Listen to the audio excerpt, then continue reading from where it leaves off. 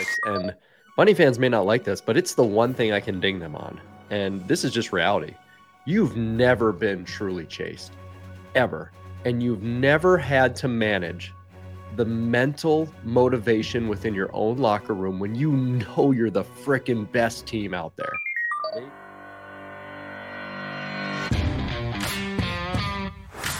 Welcome to the official podcast of FCS Fans Nation with your hosts Kyler Neal, Matthew Frazee, and Jamie Williams.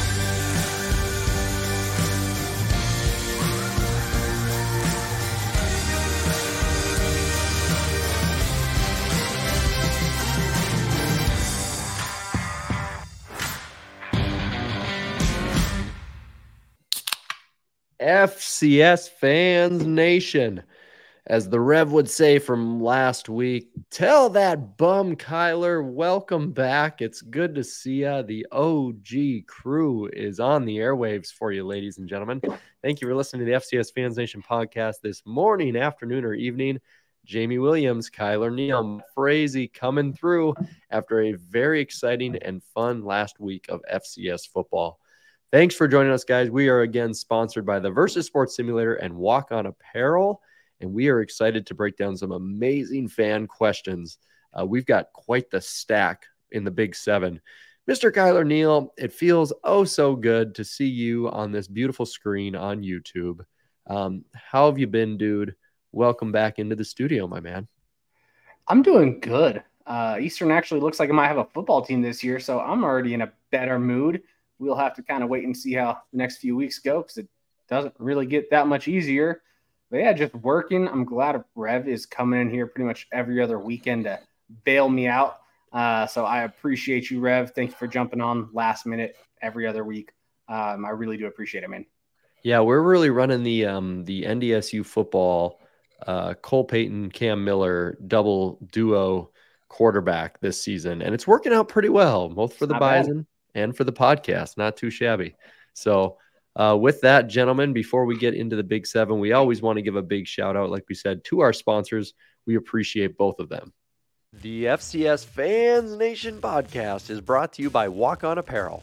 Walk On Apparel specializes in FCS and mid-major clothing and believes that every fan base should have quality options to rep the schools they love.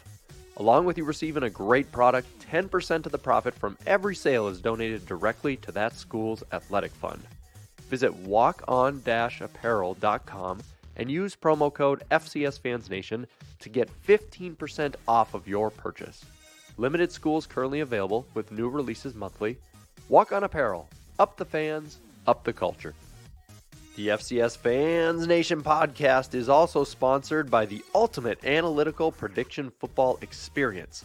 Introducing the Versus Sports Simulator, your secret weapon for predicting FCS, mid-major, and all other football games. Get ahead of the game and take your sports betting and knowledge to the next level with a site and app that's built to ignore bias and just give you the facts. If you subscribe today and use promo code FCSFansNation, you'll save 20% on your subscription. You can download the Versus app on the App Store and Google Play by searching Versus Sports Simulator or going to versussportssimulator.com. With Versus, it's not a prediction. It's science. The top 7 FCS topics of the week. This is the Big 7. Oh boy, we're going to make some people mad, I think, and I'm okay with it because there's never any shame with these three folks talking FCS football. Cody Werlinger and the Rev, in fact, as a combo, kick us off this evening in the Big 7. With Montana struggling against Butler and D2 Ferris State, should Montana fans be concerned? Also, is Bobby on the hot seat with the way the start of the season has gone, says Cody. And Rev also wants to know why Montana should be in somebody's top 25. Whoa. I think we have to start with you, Jamie, because the top 25 was mentioned, Mr. Stats Voter Extraordinaire. What are your thoughts on Montana for being an undefeated team that certainly is not looking very good? What are your thoughts on the Griz? No, that's definitely a paper tiger 3-0. But at the same time, it's also 3-0. They got challenged hard yesterday. I mean, Ferris State had a chance to tie that game multiple times. And you just look at it and you say, oh, look how close they were to a D2 team. This isn't Delta State smacking Mississippi Valley State. Ferris State is a legit D2 team. They are number one in D2, but they are still D2, and Montana did not handle them very well at all. Ferris State's defense had a nice game too. So it's not like they just kind of hung around and, penalties and turnovers and little things. Like, they legit hung in there. I am really wrestling with what to do with Montana as far as where to rank them. I had them 13 just because they've just based off what I thought they were going to be and what they were. And I just don't know if I can rank them. And if I do, they're going to go down to somewhere in the 21 to 25 range. Gosh, good thing they've got Northern Arizona left next, because they're basically a D2 team. And UC Davis out there looking good, Idaho back to back there. That's when we're going to find out exactly what they are and if they are going to compete. But right now, gosh, they struggled with Butler before pulling away a little bit. Utah Tech did whatever there. I don't know what to make of Montana. I just don't think right now they're a very good football team. But they could, 9-2, 8-3 their way into the playoffs just because of what the schedule looks like, and probably get smacked by somebody in the first round. But I don't know what to make of them. Like I said, I don't know if they're rankable. I just don't know. I'm so confounded by this team that I don't know what to do with them. And I don't think they're very good, to be honest. And I need to see a lot more from the Griz. And I know, people like to say, oh, I just hate the Griz. And I'm definitely not a Montana fan. Don't get me wrong. But that's not good enough, guys. Yeah, it's really bad when on Google, as you're watching on YouTube here, folks, two of your opponents don't have logos. Like Google, the biggest machine of information of mankind in the last 20 years is like, we don't have a logo for Utah Tech or Ferris State. We don't even have a logo for them. And then Butler is not good. Utah Tech is FCS, but they came up, they're 2 years? They 1 year up into the FCS? This is a transitioning team. And Ferris State, like you said, great D2 team.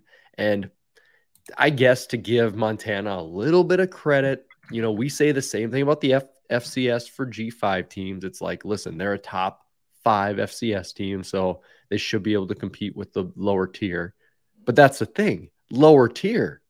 Is Montana lower tier? Because if they're a top 25 team, Ferris State shouldn't be close. This is a really bad start, and it feels culture.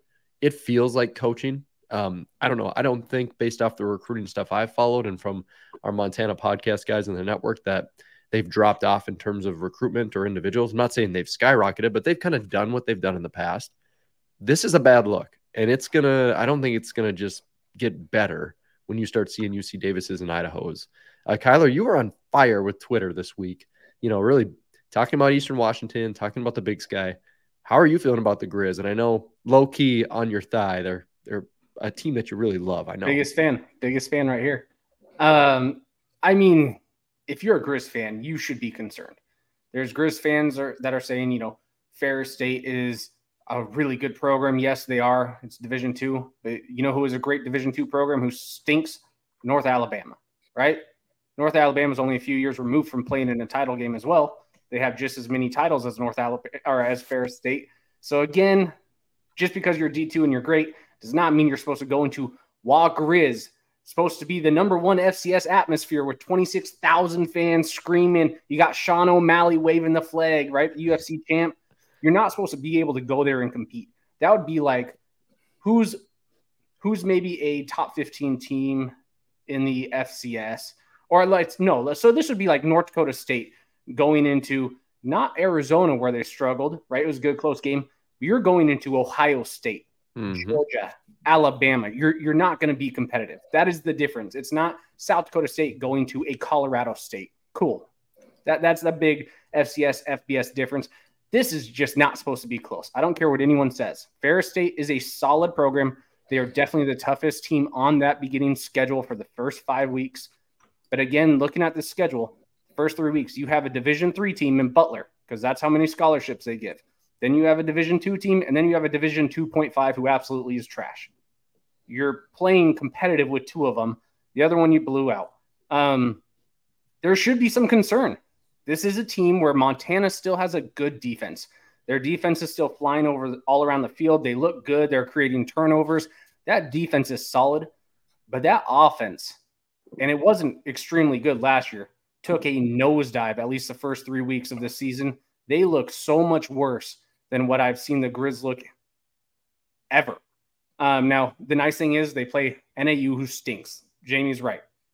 They absolutely suck. Then they play Idaho State, who absolutely sucks. So you have 2 more weeks before you get into your first tough game to try and figure out those kinks. And that's the nice thing about having a schedule like this, is because guess what? If something's not working, you have 5-6 weeks to change it before you actually hit someone who's competitive. So they got to figure out something on the offensive side of the ball. I don't know. The skill players don't look remarkably well. The quarterback looks awful. The running game is almost non-existent. But yeah, you got to figure it out. The nice thing is at least the defense is going to keep them in a few games in the Big Sky, even with some maybe tougher teams. But man, they got to figure out how to score some points, and not just against Utah Tech. Yeah, they've got 4 real opponents. If you were to look at their schedule and be like, those are real teams. And, going to Idaho, going to UC Davis, they're going to be at home against Sac State and at home against Montana State. At this point, Montana State's going to murder them. They're going to lose all 4. Yeah, so that's the thing. Are they going to win one of those 4, which probably puts them in the playoffs? Like if they have 3 losses. It's the same thing that they did last year. The exact same thing. And I know right before the season, they lost their stud tight end, Cole Grossman. And him being out, I mean, that's a release valve. That's a pressure release for any quarterback. And I don't know that Vidlak's ready to go. I mean, he hadn't looked very good to me. So they just don't have, the quarterback play. But they've got guys like Junior Bergen who should, be making plays left and right. There's talent on that offense. It's just not good. And I just don't see where to go. And that's why I'm struggling with what to do with them, because I think they are maybe a top 25 caliber team. The defense is certainly a top 15 caliber team, but the offense is a bottom 30. Yeah, it looks rough. So is Bobby Houck on the hot seat? Yeah. That was the other part of this question, right? Oh yeah, I think he is.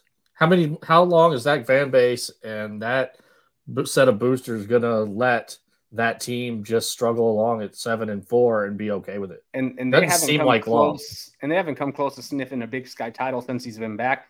That is a fan base that expects excellent, and they should, because of their resources, their facilities, their history. Like, that is a fan base you don't want to piss off and just go into mediocrity. And especially with Montana State continuing to seem like get better every single year, that's putting pressure. Now, this is the most winningest coach in Big Sky history, or at least will be. He has a lot of success, arguably one of the most successful. So it would be weird to see him on the hot seat, but I don't know. I don't know how many more seasons they can take of this. Now, again, they are 3-0. They have a chance to go 9 wins if they figure out a few things. So maybe, 8 weeks down the road from now, we're like, why were we even harping on this? It's just growing pains, young team, starting at the beginning of the season. But as of right now, I don't know. I don't think the fan base is that happy, or at least they shouldn't be with these types of performances. Yeah, this will be interesting for the Griz. And I think Bobby's he's going to be feeling a lot of pressure. And that's the best point that you guys made, is bringing up Montana State. I mean, that is the first thing that those 2 fan bases are going to look at beyond going and winning national titles, is what is the other squad doing? Well, did you guys see Ferris's head coach going, hey, man, I would love to coach here one day. If there's ever an opening, I'll apply. Ooh. That's what he said right after the game. Wearing the tie and everything. He was ready for his job interview. Yeah, he was. Well, maybe he'll get an opportunity. Speaking of new coaches, there is one at South Dakota State, gentlemen. And here you go. Mr. Ben Fugin wants to know, South Dakota State pass defense, along with having 0 sacks in 3 games, a cause for concern or blip on the radar? There's some good passing offenses in the Valley that are making me nervous, says Ben. All right, guys. So South Dakota State, that hell of a game, probably the game of the year. I don't know how it's going to be topped between Montana State and them, surviving in that one, and then annihilating 2 opponents who are trash. But 0 sacks through 3 games, and the fans are not so hyped about the pass defense. So the question I have really for you to start with, Kyler, is fan overreaction because the team just should be better because everyone still thinks they're going to go 15-0, or actually a cause for concern of things to come into Valley play? A little bit of both, right? It's definitely an overreaction when you're still the number one team. You just beat the number 3 team in most people's eyes, and the rest, who cares? You on paper, it looks like you maybe have just a few real competitors left on your schedule. But again, this was also them last year where I was like, Incarnate Word, before they played NDSU, fares much better against South Dakota State than a North Dakota State does, or a Montana State. I still kind of believe that. I do think if you want to beat South Dakota State, you got to be able to sling the ball. I don't think you're going to be able to run too much on them. So there is a little bit of concern, but all right, North Dakota State, they're starting to pass pretty well, or at least they're accurate. Theo Day can still sling it. North Dakota has a guy who can throw the ball.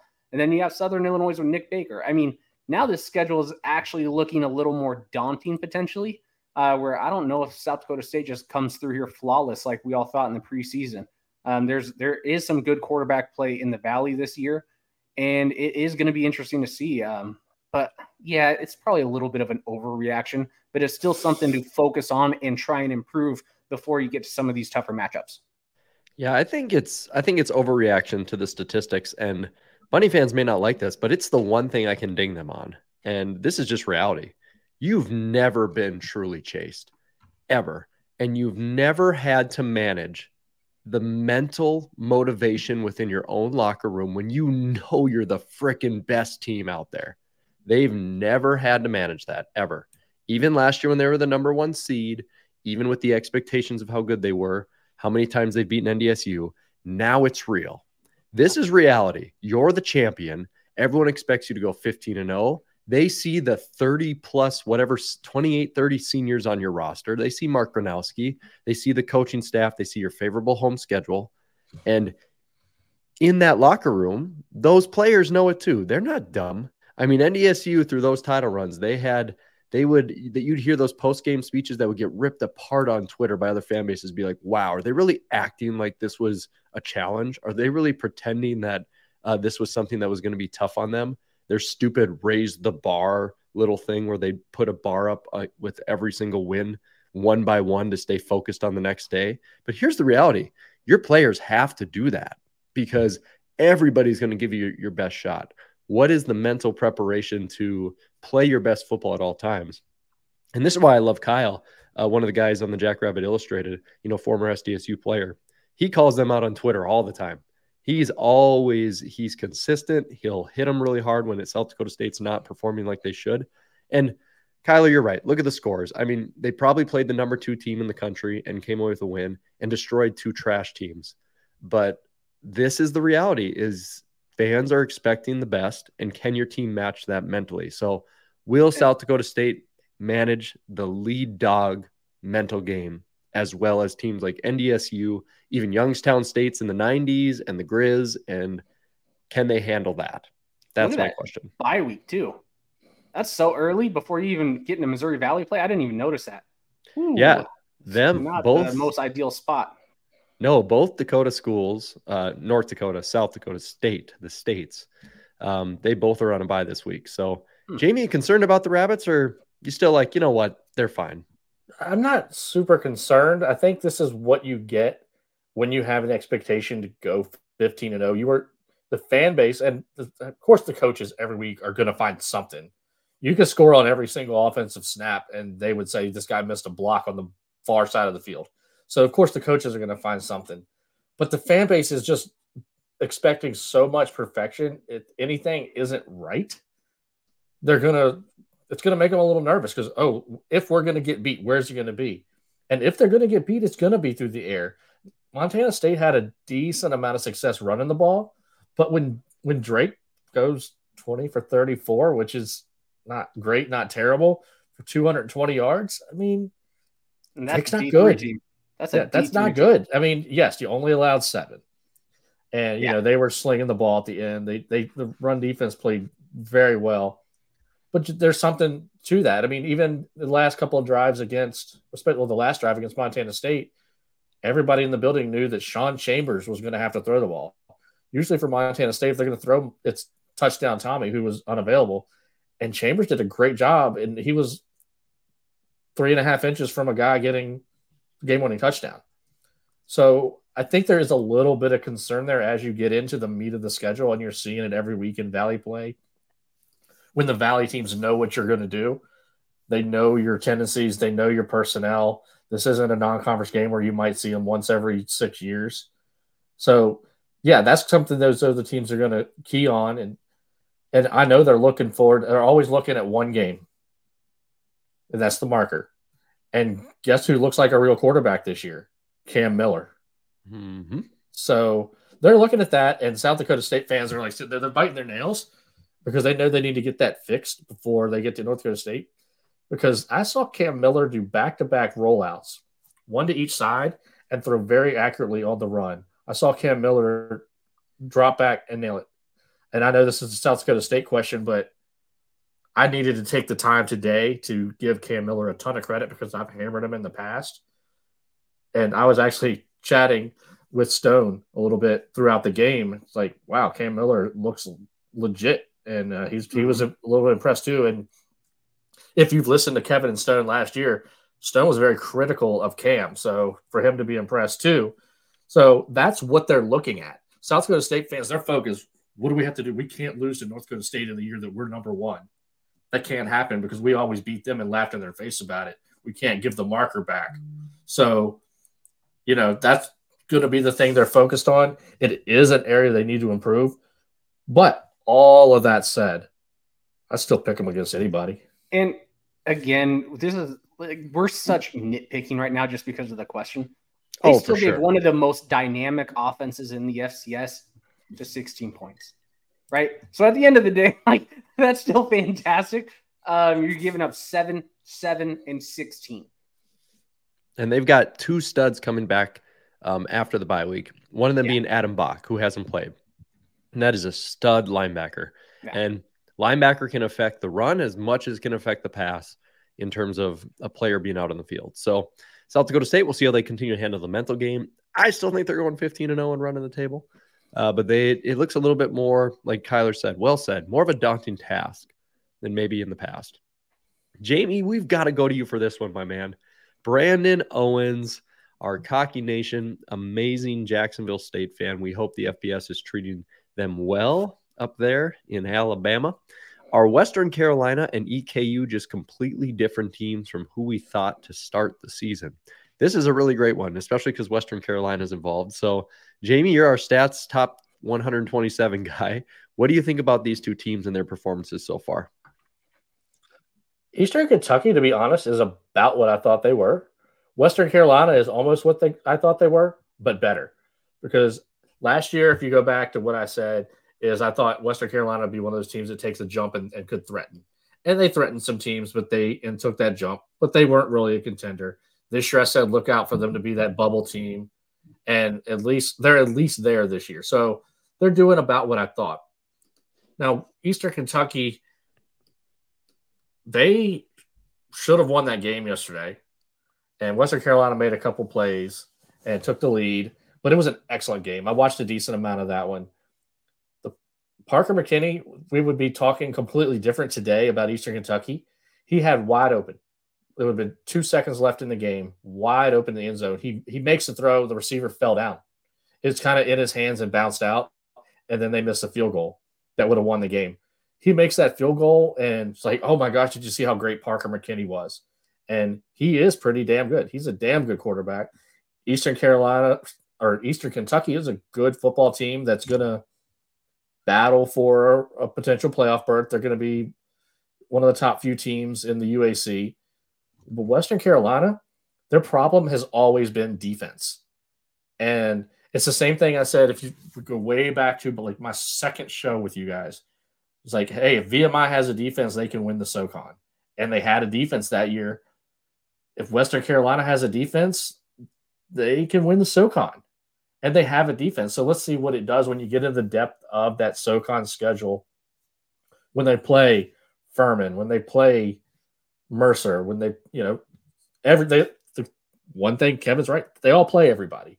So when you get in the meat of that schedule, we're going to see if that defense holds up. And Desmond Reed is probably right now, in my opinion, running like the best back in the nation, or one of the top 3 at least. He's carrying that team. Really, really solid, and the quarterback Gonzalez is making plays. So I think both teams will be fringe teams for the playoffs, and I would like to honestly see that matchup again. I thought it was an enjoyable game. Man, I just love when you get the satisfaction of the effort you put in, Jamie. I mean, you've been on Western Carolina, and yeah, I always take the lazy route of an analyst, where you just go down a schedule. But it's so tempting in college football because it's not like the NFL where things kind of go, with these big upsets sometimes.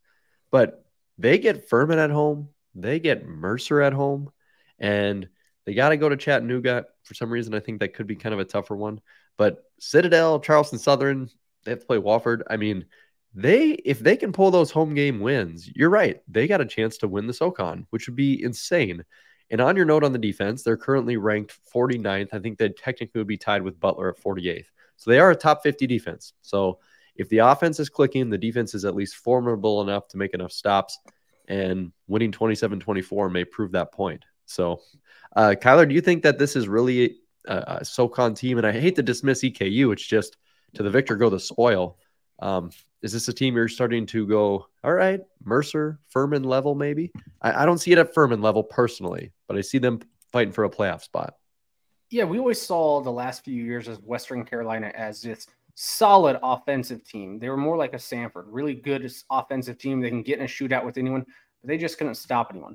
Their defense, like Jamie just said, is looking so much better. They're massively improved. And, beating Samford the way they did, phenomenal. I mean, my hat's off to you. I started ranking you last week just because of it. And then you beat EKU. Now, I get it. EKU, if you lose to a Big South team who is 500 in the playoffs, you're probably not that good. But no, let me just, not troll EKU a little bit. EKU's had a rough road. They played Cincinnati, they played Kentucky, and they were with that SEC school, Kentucky. It was a 7-point game or something like that. It was pretty damn close. And then you go in here and you play another team that's surging, coming off a huge win against Samford that no one thought was going to happen. And Parker McKinney, he played well. But yeah, this Western Carolina team, they do seem to be built a little bit different. They're quite a bit more balanced than what we've seen in previous years. Like Jamie said, that running back is phenomenal. He's taking over games. They're just not airing it out. That's all what Western Carolina was doing the last few years. They're airing it out. Now they got a really balanced offensive attack. Now they got a really aggressive defense. But you know what? EKU, they look damn good in that game as well.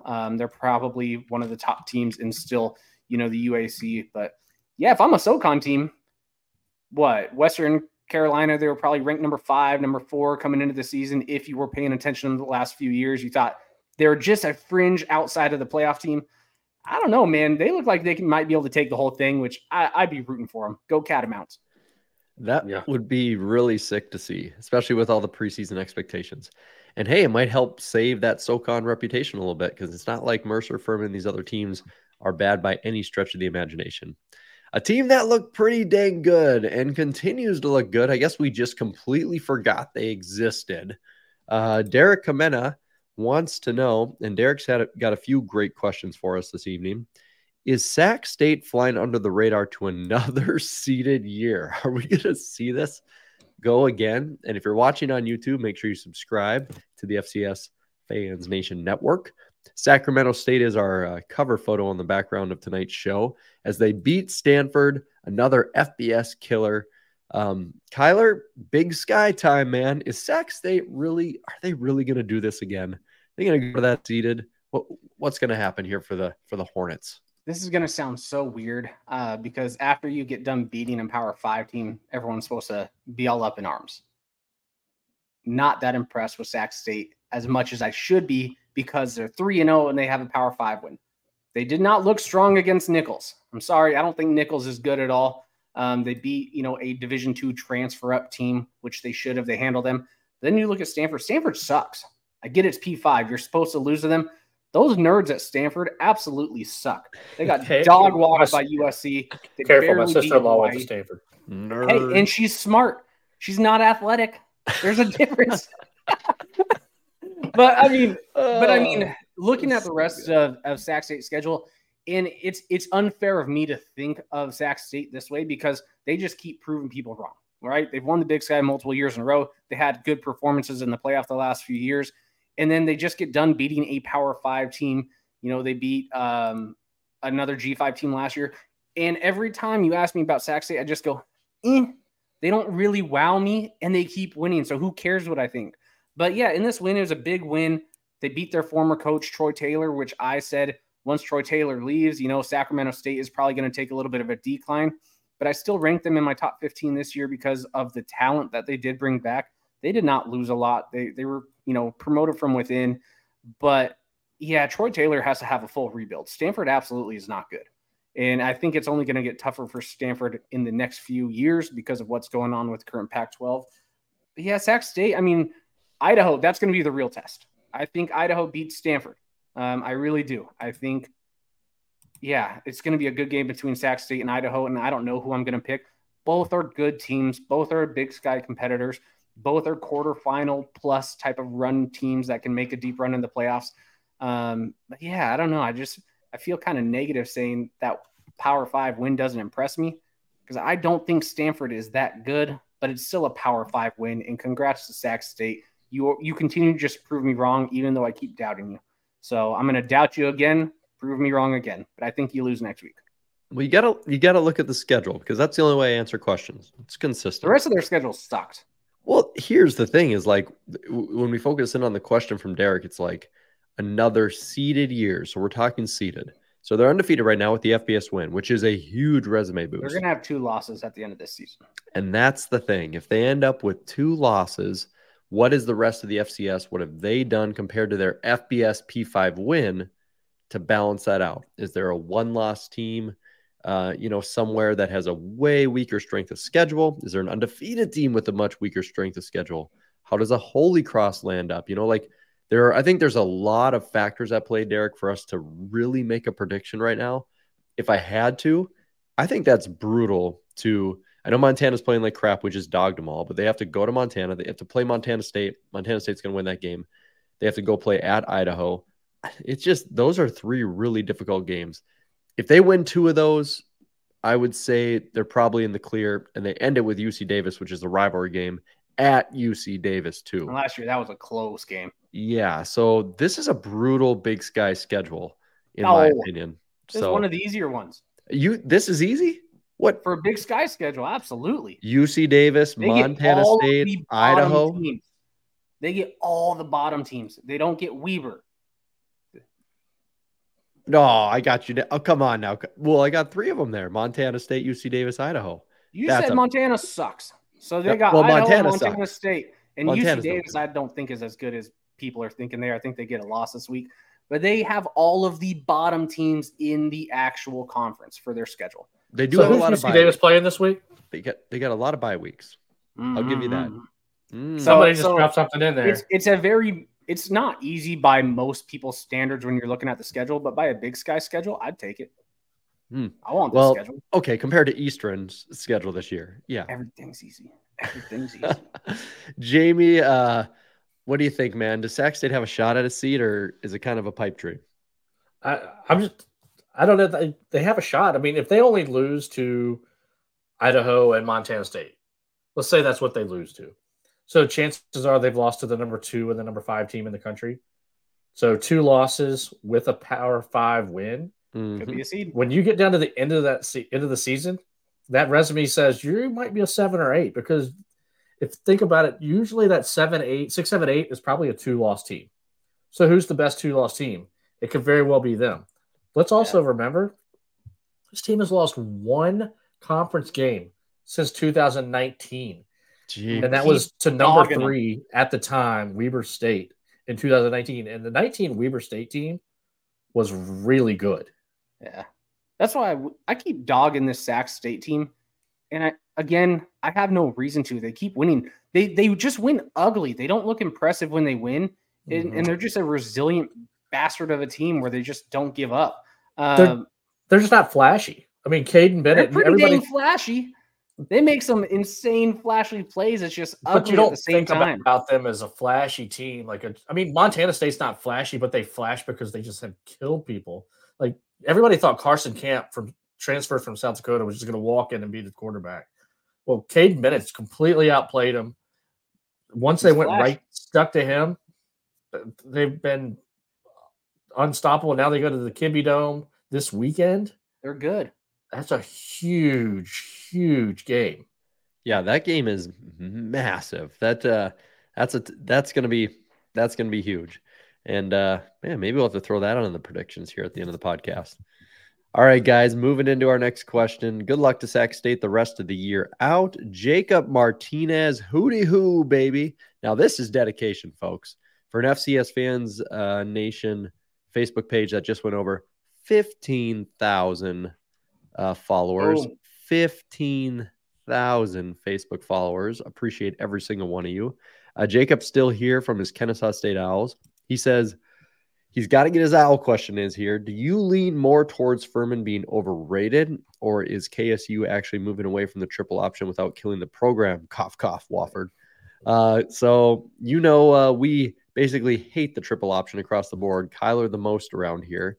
But that Furman-Kennesaw game, I hate to steer away so much from the Owls, but what is it telling us about Furman, who we all saying really high praises for, and I always have high praise for?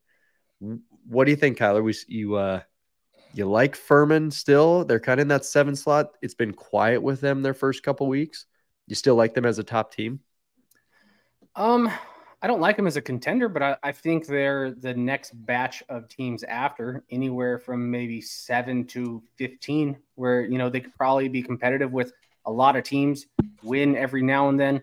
Furman, this doesn't really make me think less of Furman. At the end of the day, they still beat Kennesaw, who's transitioning up, right? They're ineligible. Kennesaw, yes, they got shellacked by Chattanooga, I think, a few weeks ago. But I don't know. Furman's offense has never really impressed me. Furman, again, just like Sac State, they win, but nothing about them makes me go, Furman's this elite team. But yeah, they're probably in the next group down. The rushing game was okay. Nothing impressive. It looks like Kennesaw, maybe they're finding a quarterback who can throw. He's still almost 50%, so that's never a great thing. But there's 31 passes. Good 31, job, Kennesaw. That's about as much as they had all season a few years ago. Good job. I applaud you for that. Well done. But, the game was probably a little bit more in favor of Furman until the last, fourth quarter, right? Game was kind of in hand, and then how many of those – because I didn't watch this game. I'm going to be honest with you. How many of those yards were in the fourth quarter when Kennesaw was trying to claw back?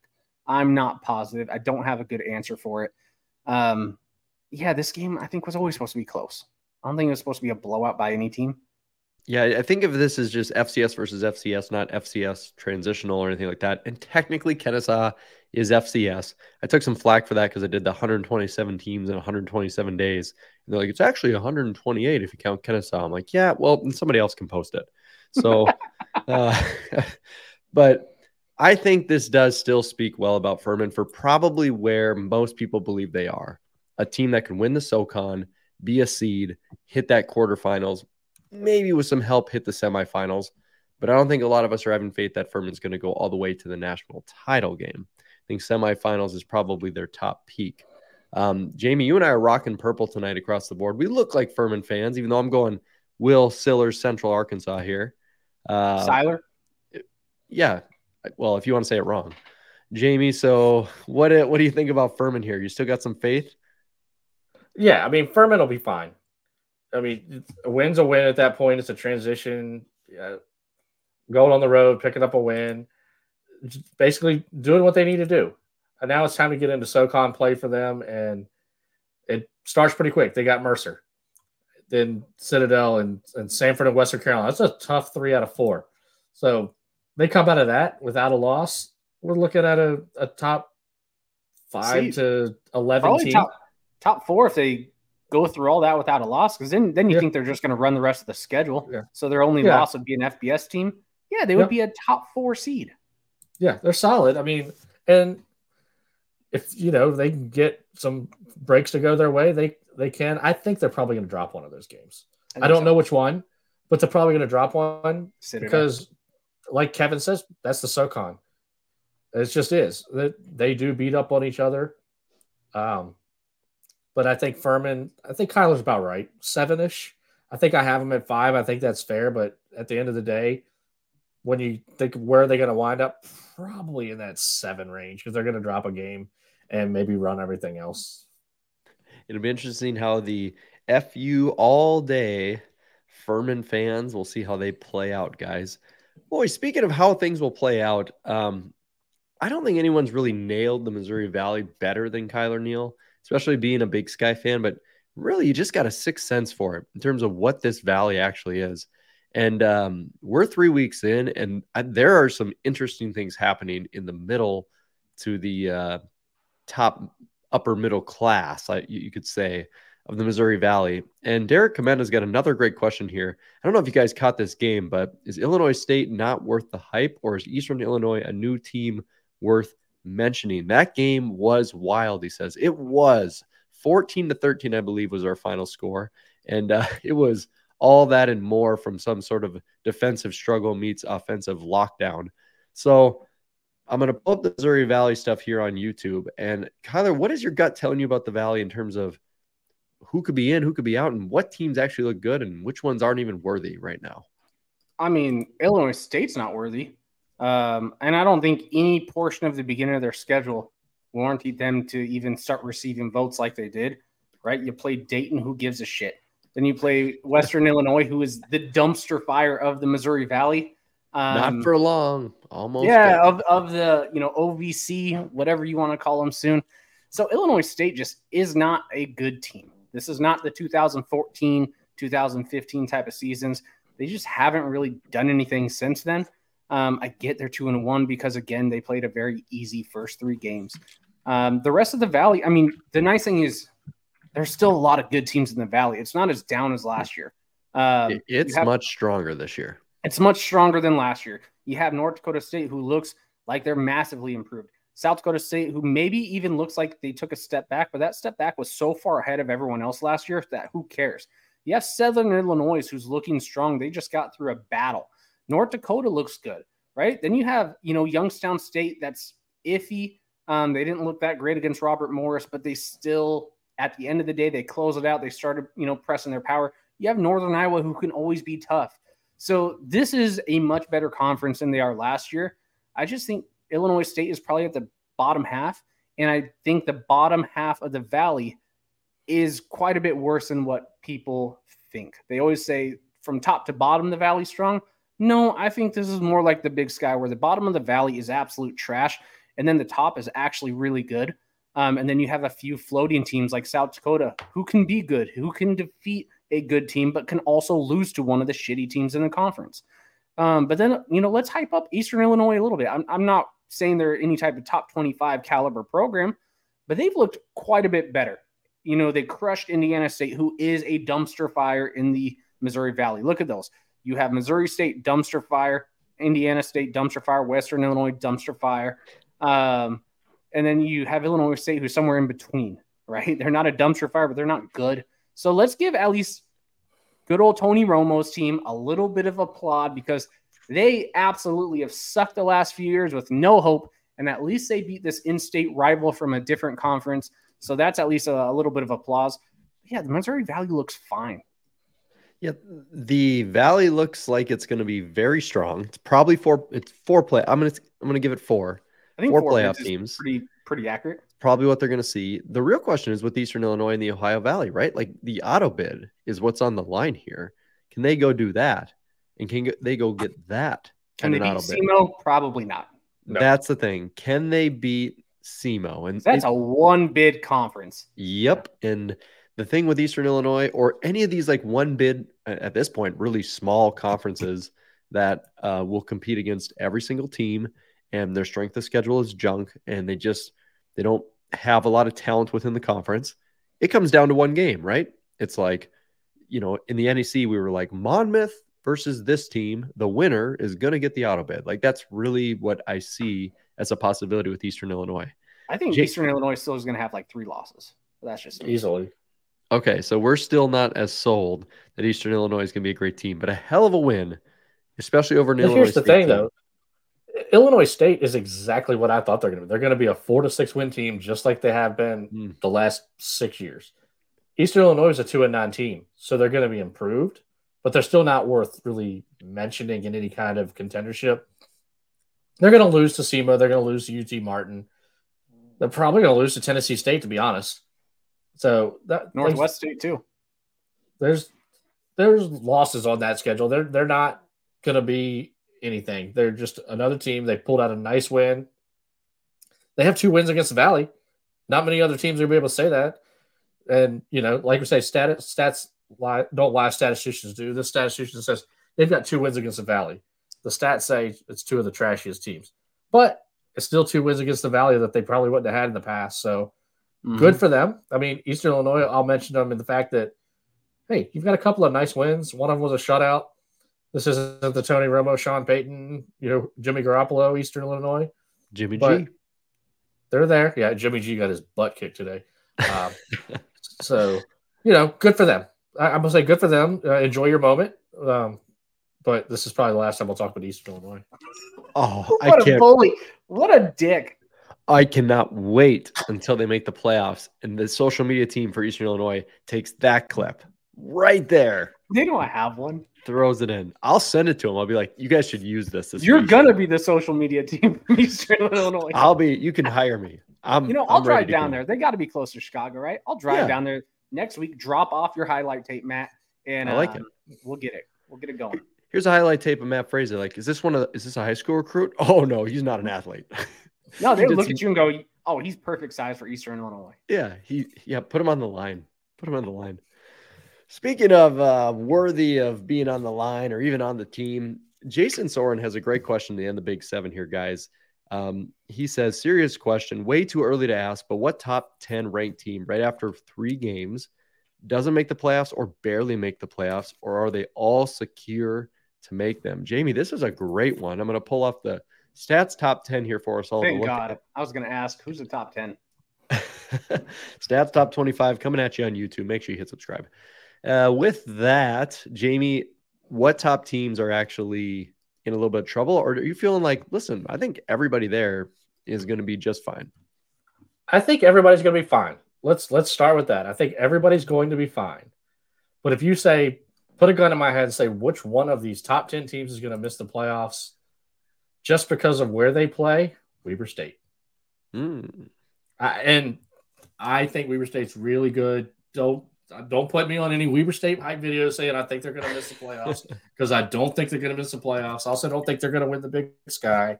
But if you make me pick one of these 10, they're the most likely team of the 10, in my opinion, to miss the playoffs. And I know we'll see. I mean, we're going to see what they're made of this week. They got Montana State at home. Then they got 2 trash teams, 2 of the worst teams, Northern Colorado, Northern Arizona, UC Davis at home. They go to Eastern. And 2 things, Eastern's a lot better this year than we thought. And they don't tend to play great there. So that's a 50-50 game. I think they've won they played the 2 Idaho games. Yeah. But, they'll challenge them. So, but Weber State's going to come out of there with a bunch of wins anyways. I mean, they'll drop a game or 2. So, no, I'm not saying Weber State's going to miss the playoffs. I just think out of the top 10, they might be the most likely. Yeah, I just think they're all good. And I know it's a cop-out answer, but I just can't see, based off the factors of who they play, the conferences they're in, the strength of schedule, and the talent they have across. Like, Furman's going to be one of the SoCon teams in. We talked about Sac State. How are they not at least a playoff team? Idaho, we feel really good about them. William & Mary is probably winning that CAA. And then the top 3 teams are safe. And then you break down to Holy Cross. We feel they're going to get their auto bid. Weber State should be a playoff team, but I agree with you, Jamie, that's probably the fringe one. Incarnate Word hasn't blown me out of the water in terms of a title contender by any means, but their next 8 games are junk. They're going to probably win all of the rest of the next 8 games. And if they don't, I'd be very shocked. So I just think the top 10 is safe. So to answer Jason's question, these all look like playoff teams to me. I'd be surprised after 3 weeks of evidence that any of them drop off.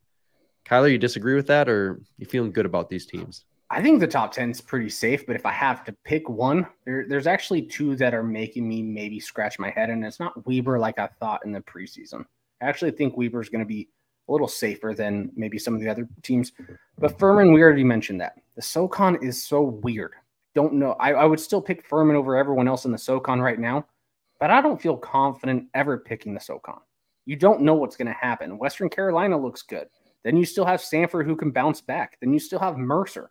So there's a couple different teams, and the SoCon's not getting 3 teams in. I really don't think so. I think they're going to go down to a 2 bid.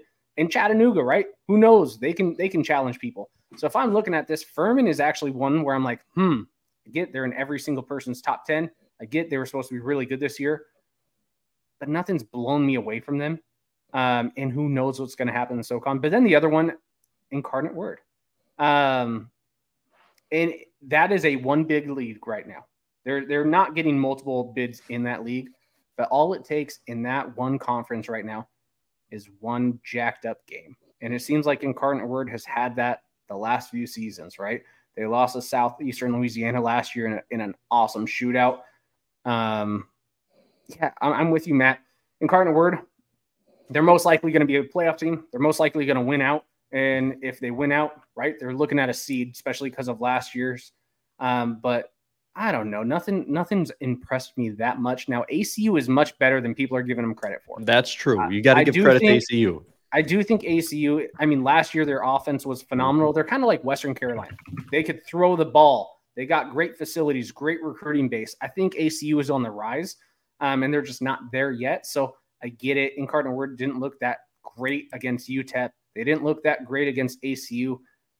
But UTEP is probably a little bit better than most people give them credit for being a bad FBS program. Incarnate Word's probably regressed a little bit since, they lost their coach, the Walter Payton Award winner who had, 7 million touchdowns. They brought in some talent, but they're still trying to figure out a way to gel together. And then ACU is actually probably a little bit better than what most people are thinking. But still, all it takes is one game in a 1 bid league to not make it to the playoffs. But yeah, I think right now that if you had to have me bet on the top 10, I'm betting on all 10 teams making it to the playoffs. Kyler, you did that on purpose. You said the word bet. It's time to put your money where your mouth is. And if you're right, put some tacos in there too. This is Thompson's Taco Bets. I'm sure there was more to be said by the entire panel there, but I was like, okay, well, you just set that one up, so we're going right into Thompson's Taco Bets. And it kind of talks about some of the teams Incarnate Word may see on the schedule anyways. So let's kick right into this one. First off, before we go into Thompson's Taco Bet, guys, Derek Cometa actually had a random question. We answer all random questions on this podcast. And he said, design your ideal taco. Ground beef, shredded steak, what toppings, etc. Okay, so before we answer this taco bet here, your ideal taco, Jamie Williams, what is it? What is the ideal Jamie Williams taco? Any taco, really. I don't know. I tend to just have like the ground beef, but I love a good steak taco. But got to have some onion. If you've got some Fiesta peppers, that's good. Obviously some cheese, and you can't go wrong with some jalapeno. A lot of jalapeno, spice it up. Not too shabby. No tomato. No tomato. No, tomatoes are gross. Nothing beats hard shell Taco Bell taco. That's it. Taco Bell, nice and easy. That is the top tier in Fargo, North Dakota, from my understanding. So, but that place you guys took us after the game last year with Brian Thompson was pretty phenomenal. So, Kyler, you took me to a great Mexican restaurant when I visited you and your wife when I was down there for military training. You got to know everything about tacos. What's your ideal taco, my man? You guys are gonna hate me. Baja, Southern California. I love a good crispy fish taco. I would have guessed fish taco for you. Yeah, fish taco or some marinated steak. But yeah, there's nothing better than if you get it done right, a perfect fish crispy taco. That does sound good. I will defend myself a little bit. When I was stationed in California, Cali burritos with fries in them and everything. Oh yeah. Right on the border. Yeah. San Diego. Oh gosh. Yep. I'll give myself that credit in my younger years. Guys, Jason Plotkin had a question. He says, which 0-3 team in the Southland picked towards top of the league, McNeese or Southeastern, will bounce back from its slow start? Now, we're not answering that question specifically, but it sets up Thompson's taco bets tonight. We're over or under 9.5 wins combined for Southeastern Louisiana and McNeese to end the year. So obviously they're each going to play 8 more games. We've got 16 total games. If you're watching on YouTube, you see Jamie and Kyler's faces go, it just zonked onto their computer screens because they're looking up schedules. 9.5 wins total. And the interesting thing about this is you probably have no faith in McNeese, but you probably got a little bit of faith that Southeastern Louisiana's got a shot. So, Kyler, what do you think? Over or under 9.5 wins? Oh, man, this is such a good bet. So, McNeese absolutely stinks. And what I just saw from Southeastern Louisiana, that they're not good. Man, I think McNeese wins maybe 3 games. And I'm trying to think, does Southeastern Louisiana win? Do they lose 2 games or 1 in their really bad conference this year? I'm kind of leaning towards 2, which would make them, because what? They're already 0-3. So that means they're going to be 0-5 basically. So 6-5, and then McNeese 3 wins. Man, I'm going with the under. I think it's going to be 9 wins total. Under. All righty. I like it. I'm going to take the over just barely. I'm going to take 10 wins exactly. Like just That's over. That's a good over under 9.5. Yep. I was thinking 8.5, and I'll never forget last year we did a taco bet, and you guys were like, if you just tweaked it by 1, I think this would be difficult. I've never forgotten that. Now I really think about them. I'm like, So I try to be Vegas as much as possible. But I'll go with the over. Jamie, what do you got? 9.5. Yeah, I think I'm going to go with the over. Partially because they both get to play Houston Christian. They both get to play Lamar. So there's that. They both get to play Northwestern State. They both get to play Commerce. So I think we're going to just sneak the over just because the Southland freaking stinks. Didn't Commerce blow the brakes off of Southeastern Louisiana last year? They beat Southeastern last year. They did. But the Southland stinks. It's terrible. Yeah, Southland, they look bad this year. There is a question about that, and we may have just answered it very quickly. Just because your question is answered quickly doesn't mean we don't care. These are the quick hit questions of the week. I just want the fans to know our transitions, I plan to update them over the next year or 2. That one will never change. I just love that one. I think it's perfect for the good old quick hit questions. And we start those off with Jason Soren again.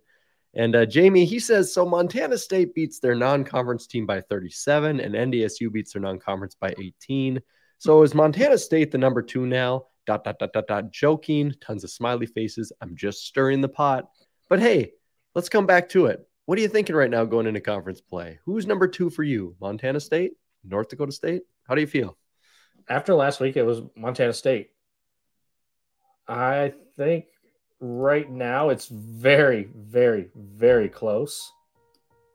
But I think it's still going to be Montana State. Ooh. I think I'm still going to have Montana State. And I haven't put out my top 25. I do make changes last minute because I am heavily debating putting NDSU back to number 2 because they have been so dominant. I finally did. I'm like 51-49 on this right now. So, I finally put NDSU at 2. Basically, to me, is the last minute close loss by Montana State to South Dakota State more valuable than NDSU smacking an Eastern team who looks better than we thought and smacking a Central Arkansas team who I thought was going to win the UAC. Stay tuned tomorrow when I release my ballot. Right now, I'm saying Montana State number 2. That might be different when I put it out in the morning. Tough calls nowadays. South Dakota State sitting back pretty, though. Here you go, Kyler. Your time to shine. Danny Johnson and Joshua Hoffman messaged me a question about Eastern and Southeastern Louisiana. Danny says, I'd just like for y'all to guess the number of people that Southeastern and I live in their heads all the time. I think that's pretty high right now with all your guys' success lately. I will give Eastern Washington credit they came to play, but really, do any of you see Southeastern bouncing back and still making a race of it. So what do you think, Kyler? Break that game down a bit. You witnessed the whole thing. Yeah, the score made it seem like this was a close game. One team completely got outclassed, out-talented, and my team was trying their best to lose it and still just couldn't, because that's how bad Southeastern Louisiana looked. When you have 530 yards to 290, it is a big difference. So the good thing is, my friend Danny, you sucked in Cheney. I'm sorry you couldn't make that trip. I know you really wanted to. The good news is we all just talked about how bad the Southland is. You still have a shot to win your conference.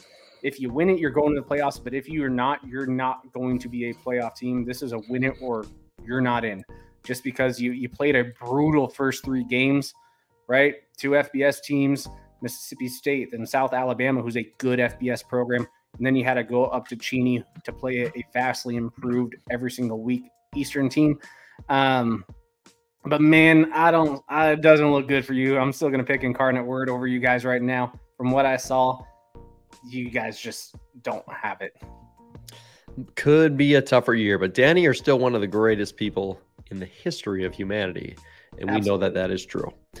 All right, guys, after 3 weeks now, who in the top 25 is overrated and who was undervalued and will rise into the top 25, says Jeremiah Rash. Well, Jeremiah, I mean, easy answer here is Southern Illinois. Holy crap, were they undervalued? As you guys continue to kick ass, and great job with your winning the wheel. What an absolute comeback over SEMO. That was crazy. And I'll say it again, overrated. You and I never bought it, never ever did. It's not going to get better throughout the season. That program has a lot of struggles and problems right now, and it's not going to be good. So Northern Iowa, very, very overrated. Jamie, were you impressed more by the passing ability? Matt Bernhardt has a question on this. He knows it was Stetson, but do you feel any better about Montana State's passing ability after throwing for nearly 300 yards in this last game? I actually felt better about Montana State's ability to pass when Sean Chambers took them down the field against South Dakota State. I mean, it's more than the Tommy Mellott throw it up 50-50 ball, but you need them both. You're a running team. That's your identity. That's what you need to stick to. Pass when it matters, when you need to, but you're a running team. Am I a little bit more confident that you can pass when needed? A little bit, but who cares about Stetson? The only thing cool about Stetson is he's in DeLand, Florida, and that's where Chipper Jones is from, because he's the freaking man. Otherwise, Stetson and they're called the Hatters. So that's cool. Yep, they wear hats. Team, who cares? Grady Blewett, Jamie, on top of that, says, how much will Tommy Mellott's injury affect Montana State's tough conference schedule starting with Weber State this coming weekend? See any impact there? It'll affect him a lot. Yeah, I think it will impact him. I think Chambers is good, but without those change of pace, that's kind of been Montana State's identity. I think it impacts them a decent amount, and it might cost them a game. I don't know against who. It might not, but it's going to impact them. Will be interesting to see how it plays out. Andrew Markham, my good friend, sir. When are we doing a 2 margaritas with Matt? Oh, man, I was waiting. You already had 5 with them, Andrew. Oh, yeah, Andrew, we had a lot in Frisco. I'm having one right now. I know I've said this a lot about off-season podcasts, but on everything I love, 2 margaritas with Matt is coming, and it's coming back consistent next off-season. I did 2 episodes. I had a blast with it. But I got a work promotion. I've had to train and hire new employees. I haven't really made this public, but I'm at the end of my bachelor's degree here now, and my classes in the 400 range really ramped up. Our 3rd kid, Finn, I think at that point was 16 months, which is brutal. It was just so much, and I've always said this, Andrew, and to anyone who listens to this podcast, the second I'm not having fun, I just won't do it. If it ever feels like a chore, I will never do this. So 2 margaritas with Matt, I had to prioritize real life. But next year, no college, no promotion, and Finn will be way more manageable. So it's coming back, and I look forward to interviewing you, Andrew. Kyler Neal, you didn't get a chance to say this last week. Jason Plotkin, Holy Cross has beaten Merrimack and Yale, plus a close loss to Boston College. What's this tell us about the Crusaders? Do we need a bigger sample size based on opponents? Your opinions on Holy Cross, as we discussed them last week in the Big 7. I haven't been that high on Holy Cross. Or really the whole Northeast as it is. Now, Jamie's heard my opinions about that whole shithole of the Northeast. But the more Holy Cross plays, the more I'm starting to be a believer. Now, by believer, I do not think they're a title contender. No, I don't think they're the second best team because they played South Dakota State good for 2.5 quarters. No, I don't care about that. They're not beating anyone in my top 5. But I do think they're probably the best CAA team, even though they don't play in the CAA. I do think they would win that conference. I do think Saluka is having an amazing season, and it looks like he's really having a Walter Payton start. But yeah, I mean, Holy Cross, they're a tough team, especially for a Patriot League team. They should be a final caliber team. With regionalization, they're probably going to get a CAA team. And in the preseason, I thought the top CAA teams would probably beat Holy Cross. I'm starting to really second guess that because I'm really a not CAA believer right now. And I think Holy Cross, up until they play a top tier team from the Missouri Valley or Big Sky, has a really good shot to go as far as they want until they play one of the Dakotas or a Montana State or Idaho, those types of teams. And I don't think it's going to be relatively close. Yeah. All right. So what do you think this year or last year's, the last couple of years Holy Cross team or the 2018 Colgate team? Which team's better? I think this Holy Cross team is better than the 2018 Colgate. I think, Jamie, you just wasn't that good that year. We weren't. And I think that skews people's opinions because you beat this dynasty of a team. But yeah, I think this Holy Cross would run circles around Colgate. Yep, I agree. Much more balanced team, much better offensively. They are good, and the more I watch them, the more I'm like, maybe I was a little too harsh. Now, I'm always going to be harsh when the people are putting Holy Cross at number 3 because they almost upset South Dakota State. No, you didn't. You still got blown out by 21 points. But, yeah, they are better than maybe I gave them credit for in the preseason. Very cool. We'll see if the Crusaders can maybe get over that big boy hurdle in the playoffs. So Scott, our good friend, Scott Q. Oh my goodness. Love Scott. Love seeing him every year in Frisco. Was UCA overrated or is the world back to normal? No, not overrated. Good team. I tweeted this out. NDSU through 3 games, in my opinion, Scott, is again where it's not crazy to think about. This year, you're going to see Montana State, South Dakota State, NDSU, maybe an outlier or 2 that can win the national title. And that's going to be your national champion. And the Bison are 100 times better than we ever thought. And that doesn't even mean that they're up on South Dakota State's level. But that was a 49-17 victory until they pulled the starters. And that Powell for UCA, holy moly, that dude is a beast. And Central Arkansas's line offensively, very, very impressive. So let me ask you a question, Matt. Yeah, go. Eastern or UCA? Oh, here's the thing. I was very surprised how good Eastern's lines looked. Their defensive line looked small, but it reminded me of NDSU where it's like it looked smaller, but the guys were more cut, fit, and they were held their own the entire game, and their offensive line was big. So that's splitting hairs, man. I'd put them almost on the same level. I don't know if Eastern's got a walker like Central Arkansas does, that number 8, who is a freak, but that's almost a push for me, both in an impressive way. So, yeah. Just give you Eastern, just give it to you. Watch it on YouTube. We're all seeing it.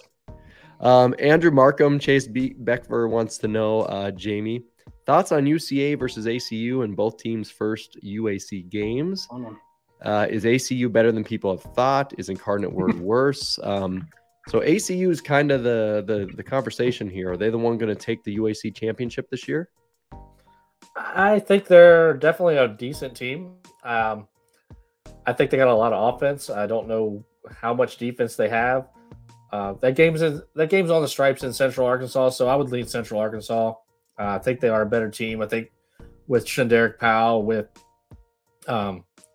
Darius Hale, I think they can control that game a little bit, kind of like Incarnate Word did. They kind of controlled the game with Zach Calzada. I think UCA will win that game. Abilene Christian, though, they're going to scare some people this year, just like they scared Incarnate Word. But honestly, they're very similar to me that it's a Southern Utah, that's a younger team that has to learn how to win. It's like they're right there. Southern Utah has 2 3-point losses, one to Arizona State and this past week to UC Davis, where they were there, but little mistakes, little bad first halves, ACU, they couldn't get that thing going in the second half. So that's kind of thing. You got to learn how to win as a young team. I think, again, both teams well coached. So I think they're both good teams that when we're talking this time next year, that UAC is going to be elevated because those teams are going to be better. So right now, though, Central Arkansas. Very cool. Kyler, Greg Gardner wants to know, I guess since they suck, will Kyler get the Griz tattoo removed? Does that need to be the next fundraiser? Hey, maybe we make that happen. Some tattoo removal. What are your thoughts with that? Fortunately, no. Because I already have 3 more leg tattoo bets, and I'm just going to turn this leg into a cluster of just horrible ideas. So as much as I want to get it removed, one day I'll probably just, do a cover up of everything. But as of the next 5 to 10 years, where I can really just try my best to ruin my life and make stupid decisions, I have a fantasy football one where the loser has to get the fantasies team names tattooed on it. And I think it's between 2 girls, 1 cup, and where are the heavies? No way. Yeah, so that one's going to be a fun one. So yeah, I'm just having bets, and that leg's just going to be a work of art. That'll be amazing. Don't Google what those things were, by the way. Last one here, guys. The Rev, Dustin Helton, leads us out of quick hits. What's a fact that you think everybody should know? Mine is that percentages are reversible. Example, 25% of 4 is the same number as 4% of 25. Interesting. Jamie, you have any real-world advice or not real-world advice that everybody should know? So I didn't actually read the questions earlier, so I didn't have time to think of anything for this. It's a big one. This is kind of one of the deeper questions we have for a quick one. No, from a fact standpoint, no. I mean, I could give you one of my mottos to live by is it's better to be pissed off than pissed on. I like it. That's about all I can give you right now. Sorry, Rev. Repping your shirt, though, for thanking you for joining us last week. I wish I'd actually paid attention because I'm sure I could come up with some good, fun facts. But, yeah, my brain's not working tonight. Struggling a little bit. Yeah. So, yeah, just get one of my stupid life mottos. I love retirement and IRAs and investments and stuff, but I'm very basic with it. But my brother told me this like a year ago. He goes, hey, put $50 a month into the S&P with fractional on Robinhood. He goes, do you know that'll go up 8% on average every year? Like every single over a span of 30 years. He's like, and then you can liquidate it whenever you want and use that to bridge some gap for if you want to retire at 58 and you're trying to get to 60 or something. And I was like, okay. And I just put $50 automatically on Robinhood. And it's crazy. It's like it's the only thing that just keeps going up. And yeah, so I guess if you're like, what would be an easy way to start investing into something? Yeah, throw $50 on Robinhood, fractional share to the S&P 500. Watch those Fortune 500s make you some money. So yeah, and I'm not smart at all. So one tip for you. Kyler, any life advice for anybody? Not life advice, but more facts that people should just know for no reason. I got 3 of them for you that just came off the top of my head because I'm like Jamie, but I don't read any question. 1, Washington is more north than Maine. Stop thinking Maine is up there. Maine is not. Maine is a southern state, you bastards. Fact number 2, Alaska is the most northern, eastern, and western team or state in the United States. Matt's already thinking. He's like, wow. And then the 3rd fact, Friday Night Lights as a movie is way better than Remember the Titans. That is a fact. It's not even an opinion. And if someone has an opinion and they tell you they have an opinion about it, you can just say, oh, Kyler got cut off. Sorry, guys. All right. You know what, Matt? I will. It's a fact. Oh, good. He's back. You're going to have to say that all again. Good. I had to do it. No, I might not disagree with you. Friday Night Lights is a really good movie. Better. Yep. Guess it depends if you won or lost your state championship in high school. Which one is more relatable? So I thought of a fun fact. There have been 3 presidents who have actually died on July the 4th, and they're all founding fathers. Jefferson and Adams. Yep, Jefferson and Adams actually died on the same day in 1826 and July 4th, and also James Monroe in 1831. I believe the only president to have July 4th as a birthday is Calvin Coolidge. So I had time to think about it. So there you go. Wow, I like that. Well, go out patriotic. I like it. And we always go out with the game of the week. This is the matchup you should be paying attention to. This is the FCS Fans Nation Game of the Week. Boy, game of the week here. Guys, I'm going to give you each one. That's how we're going to do this thing. Because I want to add one on there. And we're going to start with you, Jamie. I'm going to give you number 20 Mercer at number 7 Furman. Rankings at the time of this recording, 17 September, a Sunday. Number 20 Mercer and number 7 Furman. Who's going to win that game? This is a huge one for the SoCon. This is a big one. This is one of those games for Mercer. Is it time to get over the hump? If you're going to finally make your first playoff appearance, this is one of those games you've got to have. Unfortunately, I don't think they're going to have it. I think Furman is still a significantly better team. I am not sold on Carter Peavy. He has managed games. He's done okay. But I would lean towards Furman by 7 to 13 points. Paladins. FU all day long right there. Kyler, I'm going to give you the second one for game of the week. We're going 2 of them. Number 5, Idaho is going to be hosting the Sacramento State Hornets. They are number 8, and they are traveling there to the Kibbe Dome. What do you think? Is it going to be V's up, or the Hornets going to come in and sting the place? What do we got? This is a good and intriguing game. I just think Idaho has a little bit more playmakers now. Their receiving core outside of Hayden Hatton hasn't really impressed me as much as I thought they were going to. I thought it was going to be a very well-balanced passing attack, but Hayden Hatton's kind of the only guy they're really throwing to a bulk of the time. But Idaho has a running game now, which they didn't really have last year as well. Giovanni McCoy, he's making a few mistakes, but it's because he's airing out the ball more too. He's a little more confident. They're letting him stretch the field. So I like what Bennett is doing over there, taking over the QB position for Sac State over O'Hara. But I don't know. I'm just leaning more towards Idaho. I think they are more talented across the board. I think their defense is a little bit better as well. So, yeah, I guess V's up. Let me go Idaho 35, Sac State 24. Should be a good one there, and I would agree with both of you. I will take the home teams in both of those matchups. I will take Furman and Idaho to be victorious. All right, Matt, you get one too. You don't get to just throw one and get off the hook. Oh, you're going to throw? Okay, here we go. Yep. All right, Jamie. Let me find it. I had a good one, and I just scrolled past it. Give me a second. All right. We'll give you a CAA game. Rhode Island visits Villanova this weekend. That's a good one. Matt, can you watch that game? No. Rhode Island versus Villanova. Well, Villanova is honestly, when we got that question about like the top 25 from Jeremiah Rash, I was like, I think Villanova should be a team I should bring up here. They're number 24 in the nation. They're one that almost people have forgot about. So, oh boy, do I want to piss off Sean and those boys with all this prediction stuff? I think Villanova still hasn't, and they're the home team. I'm going to go a home team sweep across the board. I'll take Villanova to win 27-23. So, in a close one over Rhode Island. I like Chasm Hill, actually. Yeah, I like Rhode Island in that game. Yeah. Well, you know what? If we all pick across the board, it's just boring at that point. Exactly. What's not boring, guys, is our sponsors for the evening. Again, thank you to Versus Sports Simulator and Walk On Apparel. Make sure you check the links on YouTube and on Anchor, Apple Podcast, Spotify to click onto the links and purchase some amazing gear and use the best app for analytic breakdowns for game predictions for your FCS or any gambling that you have.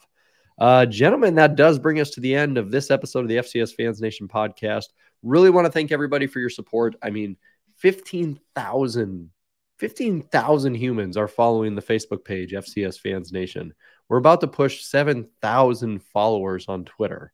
And then when you think about YouTube, the network that we have with the South Dakota State guys and Cocky Nation and the Rev for the United Conference, and we now have a gambling Montana AA parlay. We have the gambling betting show with Colby Peterson rocking on Saturday mornings for your FCS betting needs. And I mean, Cocky Nation, Eagles Power Hour in the past. I mean, Friday night, everything. There's just so much going on. We're about to hit 1,700 subscribers on YouTube.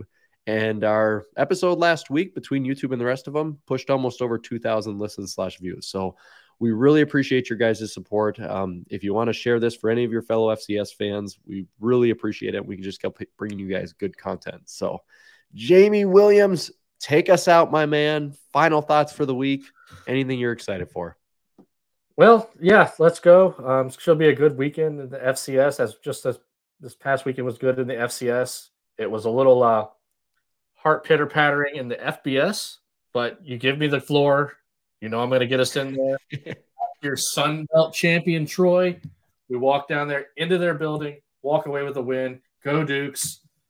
Let's keep it rolling. We go out to Utah this week. Yeah, congratulations to them. And for Troy fans or anybody, if you're going to talk smack, you better back it up. And this podcast always backs it up. So, ladies and gentlemen. Quick question before you say your ending. Are you going to play Utah State or Utah? State. Oh, okay. Never mind. You're fine. Yeah. Dukes by 40. Dukes by 40. I didn't mean to cut you off, Matt, but now you can end it. I was just curious. I was like, ooh, I'm going to be paying attention if they're playing Utah, but never mind. I don't care. Yeah, it's just slogan. Yeah. This ending is proof that we don't edit shit. Catch you on the next one. Boom. Thank you for listening to the FCS Fans Nation podcast. Make sure to like and subscribe to this podcast on your preferred listening platform, whether it's Apple, Spotify, Google, or even YouTube. And make sure to follow our FCS Fans Nation social media pages on Facebook, Twitter, and Instagram. Thank you for listening to the premier podcast for FCS football. Boom. I was considering putting Endgame on my list. That's just I like Infinity War better than Endgame, but I root for the villains in movies. Them as a combo, those two movies as a combo is unreal. Fantastic. Haven't seen any of them.